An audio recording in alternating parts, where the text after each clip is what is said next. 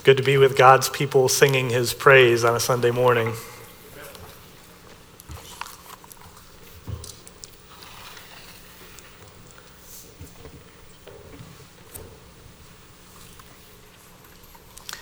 At various times in the history of the church, there have been certain doctrines or teachings of Christianity that have been especially controversial. In the 4th century, it was the doctrine of the Trinity and the divinity of the Son, Jesus, and the Holy Spirit. In the 16th century, it was the doctrine of justification. What does it mean to be made right with God? Today, I think the most controversial in our culture is the doctrine of man. What does it mean to be human? To have dignity and worth as a human being? What is our purpose? Why are we here? Well, certainly these are massive questions that require more than a 30-minute sermon, and I promise I won't keep you all day. But they're important questions. And when you look out into the world for answers to these questions, there's a lot of confusion. In fact, some of the answers you'll find don't quite square with the plain facts of reality. So where are we to turn to get a grip on what does it mean to be human?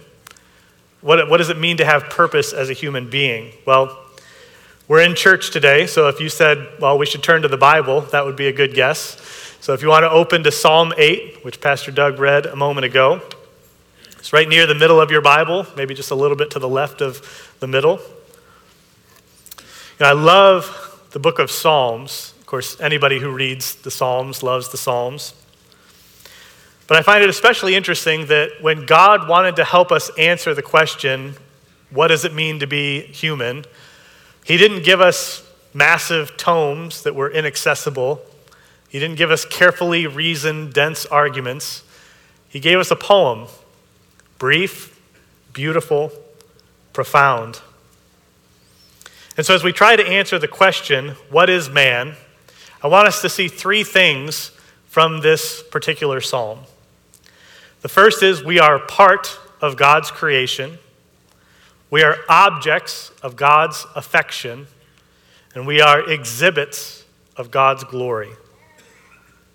So, to begin, we are part of God's creation. And if you listen carefully, a few minutes ago, you heard that the backdrop of the entire psalm is that God is the creator, the awesome creator of all things. And when it talks about his creation, everything is his. So the heavens are his heavens. They're the work of his fingers. He is the one who set the moon and the stars in place. The earth and all that is in it are the works of his hands. We belong to him. The psalm begins and ends with an exclamation about the majesty of God's name being manifest in all the earth. And so for all the greatness and the glory of the natural world, we can't help but look at it and think there's someone behind this. We can't know and understand the world that we live in without knowing God. My wife likes to watch these nature shows. Not really a nature guy, so I don't get into it, but like Planet Earth, some of the Discovery Channel stuff. And you see the beauty and the intricacy of God's world that he's created. It's just astounding. And you have to come to the conclusion that you can't really understand why the world is the way that it is apart from God. Well, in the same way, when it comes to being human, we can't know ourselves without knowing God. So the first thing we have to understand to answer the question, what does it mean to be human, is that we cannot know ourselves apart from knowing God. Our very existence is dependent on him. Just as a person can't understand Hamlet without understanding Shakespeare, so too you can't understand the creature without understanding the creator. It was John Calvin who said, "It is certain that man never achieves a clear knowledge of himself unless he has first looked upon God's face and then descends from contemplating him to scrutinize himself." So it's only in the context of knowing God that we can know ourselves. So the heart of this psalm is the question, what is man? But if you notice, every verse in this psalm is addressed to God. Now you would think that if the subject is man, that the proper place to start would be a human being. And this is where a lot of people start when they try and think about what does it mean to be human. They think about our bodies, our minds, our thoughts, our feelings, our social structures. But the psalmist is teaching us something by the mere address of his psalm. That if we're going to understand what it means to be human, we have to start by going to God who made us. And so he says, O Lord, our Lord, how majestic is your name in all the earth. Only in contemplating God can we begin to understand who we are as human beings, because he is our creator. And this means that our identity, most fundamentally, is received, not achieved. God not only created us, but he gave us the fundamental building blocks of our identity. So to go back to the very beginning of the Bible in Genesis chapter 1, and you don't have to flip there, I'll have the cross references on the screen. He says, God said, let us make man in our image, after our likeness, and let them have dominion. That's our key word that connects us to Psalm 8, dominion. Let them have dominion over all the earth. So God created man in his own image. In the image of God, he created him. Male and female, he created them. So our fundamental identity is not something that we chose for ourselves, but it's something that God chose and freely gave us as a gift to be made in his image. See, in the ancient world, in pagan mythology or pagan religion, the statue at the center of a temple, so let's say it's Artemis of the Ephesians or whoever would pick your pagan god, the statue was to be representative of the spiritual force in that place. And so maybe it's the god of love or the god of war, or one of those pagan gods. So they would craft this statue that was to resemble that spiritual force, and they would place it in the midst of the temple as a way to say, this is the temple of such and such God. Well, our God, the God of the Bible, the Christian God, he created the entire world as his temple. And he placed his image, not a carving of wood or stone in the midst of it, but living beings, you and me, and every other human being who's ever lived. We exist to be his image and likeness in the midst of his temple. And so it's got to be liberating for us to recognize that our fundamental identity isn't something we have to contrive for ourselves. We don't have to come up with reasons for why we have dignity or worth or value as human beings. God has given that to us graciously. Our value isn't tied to our looks or our talents or our success or our relationships or any number of other things that people try and construct their identity around. Our identity is we are made in the image of God. Well, think about for a second the prospect of trying to come up with your own reasons for why you exist or why you have value. It's crushing. And the goalposts are constantly shifting, right? Maybe you're measuring your worth by what other people say about you or think of you. You're never going to satisfy that. Or maybe you're trying to come up with what just gives you a good feeling about yourself. Well, your feelings often betray you. They're not reliable guides either. And how well do we really know ourselves? Do we know ourselves well enough to say, this is why I exist. This is why I have value and purpose. Isn't it great to know that we have a God who has given us unchangeably dignity and worth and value because of our humanity?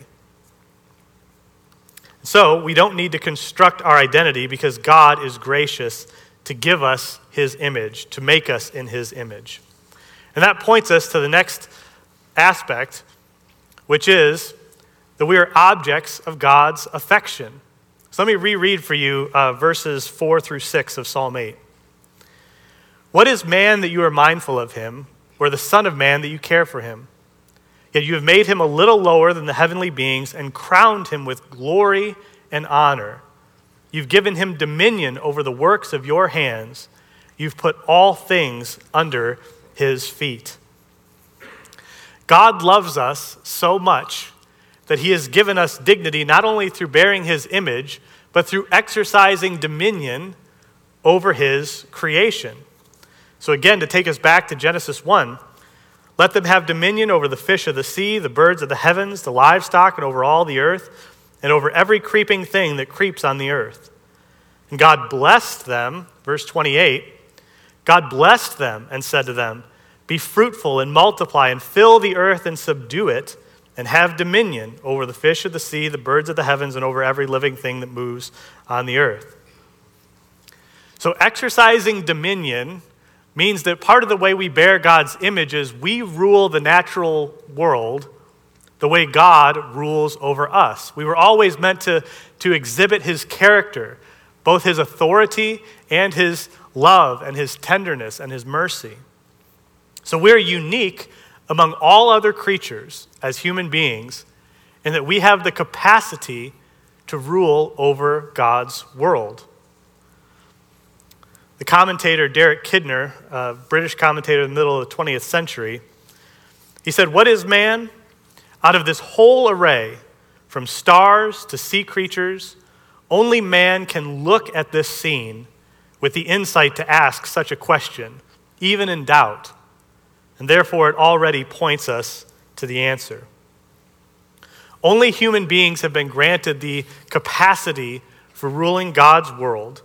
And that means all of our work, all of the work we do as human beings to cultivate the earth has meaning. Because God is a God who works, we image him when we work. By the way, I don't mean work to refer to just the job that you get paid to do. My wife also loves it when somebody will ask her, she happens to stay home with our kids right now, and somebody will come and ask her, oh, do you work or do you stay home? It's like, well, it's not really the dichotomy we're looking for here. I'll be honest with you, I've stayed home with the kids. I can work 8-10 hours in the office here and I'm good to go, but 2 or 3 hours at home with the kids, I'm ready for nap time myself. But that's all meaningful work, right? It's meaningful because God has given it to us. Whatever we give our time and energy to that demonstrates his character in the way we carry it out, that's all meaningful. Whether we own the company or sweep the floors, whether we work in the home or in the field, whether we do office work or factory work, whatever it is, it's incredibly meaningful. The thing we spend most of our time doing is meaningful because God has given it to us as a gift to exercise dominion and to image his character in the world. And so part of the glory and honor of being human is that we get to work. And I fear many of us as Christians, we don't really like to work. We don't really like to do above and beyond. We just kind of do the basic necessities to get the paycheck. But that points us to the fact that something has gone wrong. As Pastor Doug prayed a moment ago, God's name is majestic in all the earth. That, in one sense, has not changed. And yet there's another sense in which when we look out at the world, it doesn't quite seem to match the realities of Psalm 8. So God has given humanity glory and honor. We're to exercise through work. But a lot of the work we give ourselves to as human beings is evil, right? I mean, not speaking of anybody in particular here, but just the way humans carry out their work is often done in evil ways. Work is also hard. The ground bears thorns and thistles. And all of this points to the fact that we have failed to exercise dominion as we ought. We've failed in our purpose. It all started with Adam and Eve in the Garden of Eden. They failed to rule over the very beasts of the field that they were charged with exercising dominion over. So in Genesis 3, it says, now the serpent was more crafty than any other beast of the field that the Lord God had made. So there we were, our first parents, Adam and Eve, in the garden, given this great dignity and honor of exercising dominion over God's world. And very quickly, it turns to the beast of the field speaking to them, tempting them, and they obey the voice of the serpent rather than the voice of God. So we ceded our dominion over this world to Satan by obeying the serpent rather than God. And now, not only are we not exercising dominion over the natural world the way that we ought to, we can't even exercise dominion over ourselves. The Bible speaks very plainly that we are slaves to sin, that we don't really get a choice in that matter. We're born slaves to sin. We're slaves to various passions and pleasures. We're slaves to our tongues. You ever feel that way? Like I'm a slave to what I've said, things I've left unsaid. Instead of ruling over God's world as we were intended to, we ceded our authority to the one who is now called the ruler of this world 3 times in the Gospel of John. Paul calls him the prince of the power of the air, that is Satan himself. In fact, you can barely recognize the image of God in some human beings the way we act. The early martyr stories from the Christian church, when Christians were being thrown into the arena and killed by gladiators, they actually used the language of beasts to describe their persecutors. They talked about the cow or the bull or the whatever as the one who was killing Christians in the arena. That's how humanity exercises its authority. I'm reminded of another man from the 20th century, Alexander Solzhenitsyn. He was a soldier in the Soviet army during World War II. He was arrested during the war because of some letters he had written to a friend criticizing the government. Imagine that. And he was arrested and sent to a gulag, which is a forced labor camp. And while he was there, he became a Christian, got out of prison, and was continued to be persecuted by the government till he was exiled. But years later, he wrote several books sort of explaining what happened in the Soviet Union. Why is it that all these people were massacred in just the most atrocious way you can imagine? And this is what he said. Men have forgotten God. That's why all this has happened. And I can't think of a more succinct way to say, why does Psalm 8 not exactly resemble the world we live in? It's because we've forgotten God. If the proper orientation of a human being to understand themselves is to say, "O Lord, how majestic is your name in all the earth.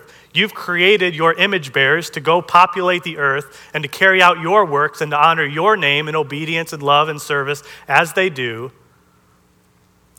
that doesn't match a world where people are not interested in God, where they don't care about living out his will. And I appreciated how that song that Troy sang a few minutes ago, it actually spliced together the language of Psalm 8 with the Lord's Prayer. Right? May your will be done in all the earth, because that's what Psalm 8 is talking about. People who bear God's image into all the earth, exercising his benevolent character in the natural world. But thankfully, our failure is not the end of the story, because God is exceedingly merciful. Even though we have failed to exercise dominion over this world as we ought and became slaves to sin and to Satan, God sent Jesus into the world to redeem our failure. Isn't that amazing?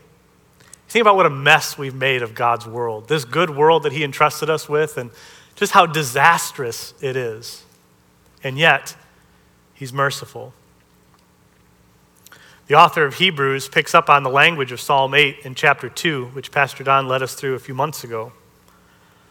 He said, "For it was not to angels that God subjected the world to come, of which we are speaking. It's been testified somewhere," Psalm 8 to be specific. "What is man that you are mindful of him, or the son of man that you care for him? You made him for a little while lower than the angels. You crowned him with glory and honor, putting everything in subjection under his feet." Now, in putting everything in subjection to him, he left nothing outside his control. At present, we do not yet see everything in subjection to him, but we see him who for a little while was made lower than the angels, namely Jesus, crowned with glory and honor because of the suffering of death, so that by the grace of God he might taste death for everyone. See, where Adam and Eve and you and me and every other person who has ever lived, where we failed, Jesus succeeded. Jesus is the perfect human. You know, sometimes we come to church and we're very much focused on the divinity of Christ, and rightly so. You cannot overemphasize the divinity of Jesus Christ. But I fear sometimes we don't emphasize enough his humanity. Jesus is fully man. In fact, he is the only truly human person who has ever lived. He's the only human being in whom the image of God was not marred by sin. In his humanity, when he walked around Palestine there for just a few years, 2,000 years ago, he's the only one who perfectly imaged God's character on this earth. When Satan tempted him, just like he tempted Adam and Eve in the garden, Jesus exercised his dominion over Satan, refusing to obey his voice, but rather obeying the word, "It is written." He was able to remain in control over his body and mind. He perfectly fulfilled all that the law required. You ever read the Old Testament law? Try to live by that standard of morality? Impossible. Or is it? Jesus perfectly fulfilled the law. And his obedience was not shallow or temporary. This was not a brief time where he obeyed the law and then was relieved of the burden. He obeyed through suffering, even to the point of death. And that's why his suffering and death is what leads to his being crowned with glory and honor, because he proved himself worthy by his obedience. His perfect humanity was the perfect reflection of God's image and likeness.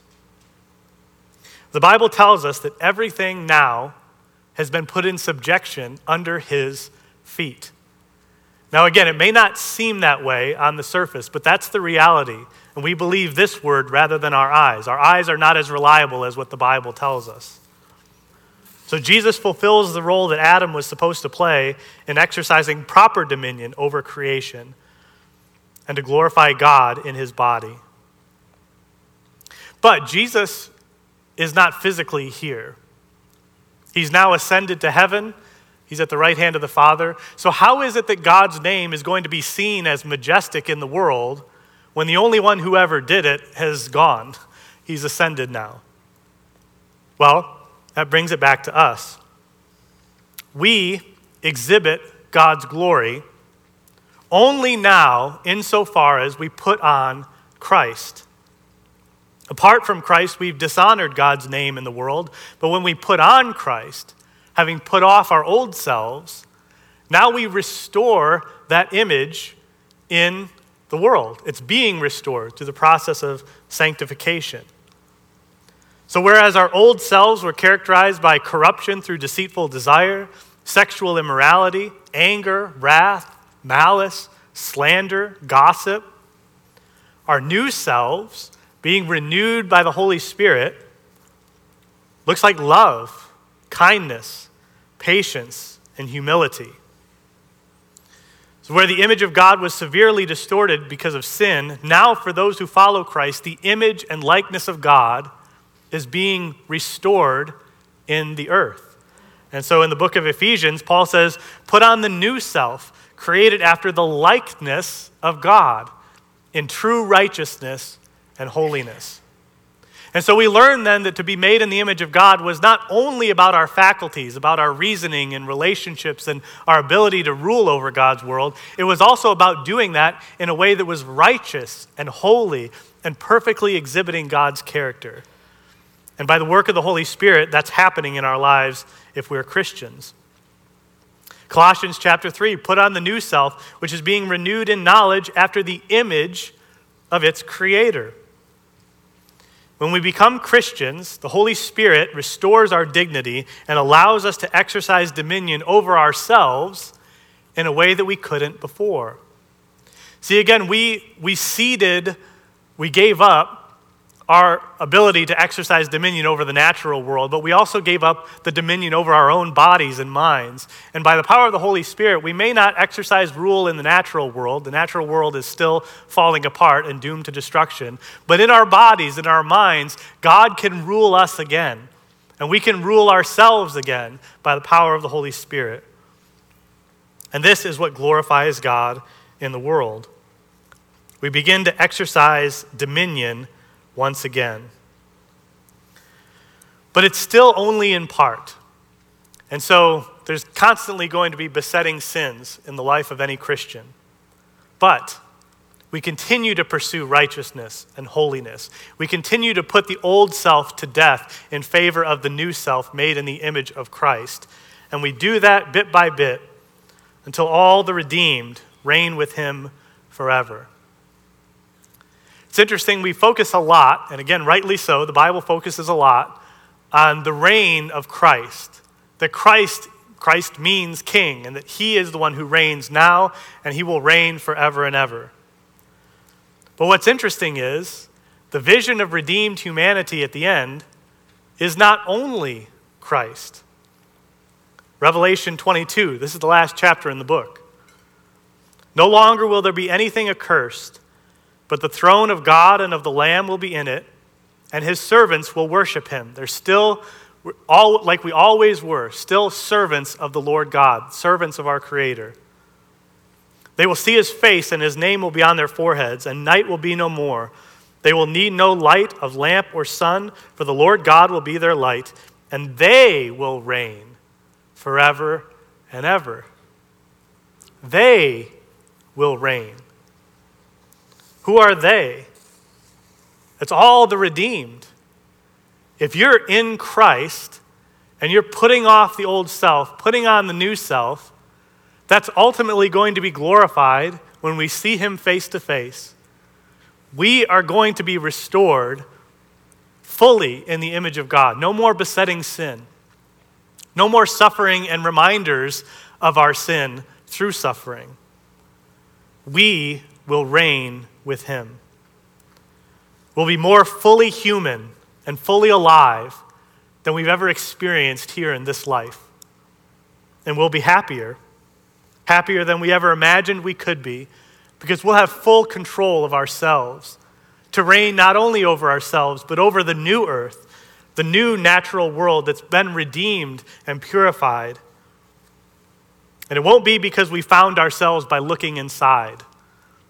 That's the mistake of the modern world, is to find your true self by just thinking about your emotions and your thoughts and your feelings. We'll have found ourselves when we look to him. And so we need to recapture this vision of humanity that finds our truest selves in Christ and looks forward to this glorious restoration at the end of all things.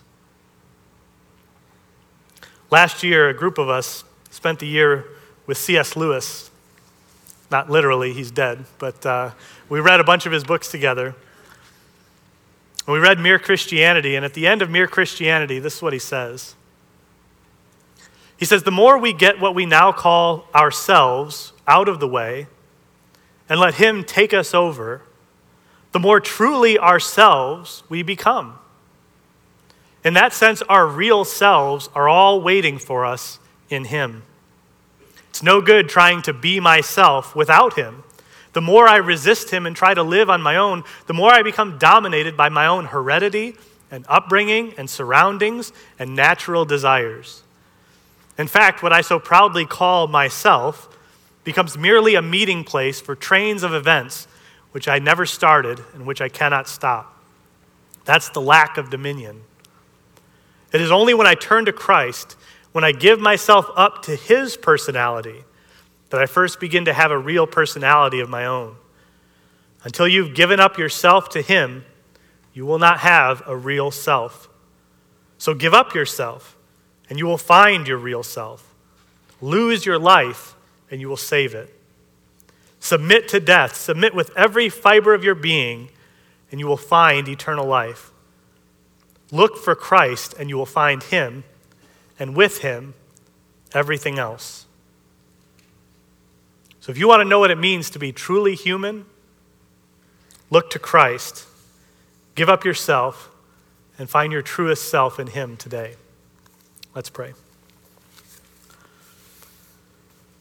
Our Father, we thank you that your word answers these most pressing and fundamental questions of our time. Lord, what does it mean to be human?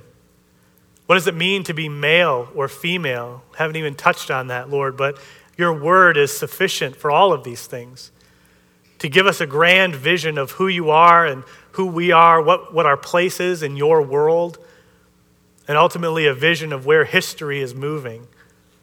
To find ourselves on the right side of history by killing sin in our bodies and minds and put on the new self made after your image, after the image of Christ, your Son, who gave himself for our sins. Father, may we live with such a great hope for the future that we would seek to live day by day in love and faithfulness and obedience to you. We pray this all in Christ's name. Amen.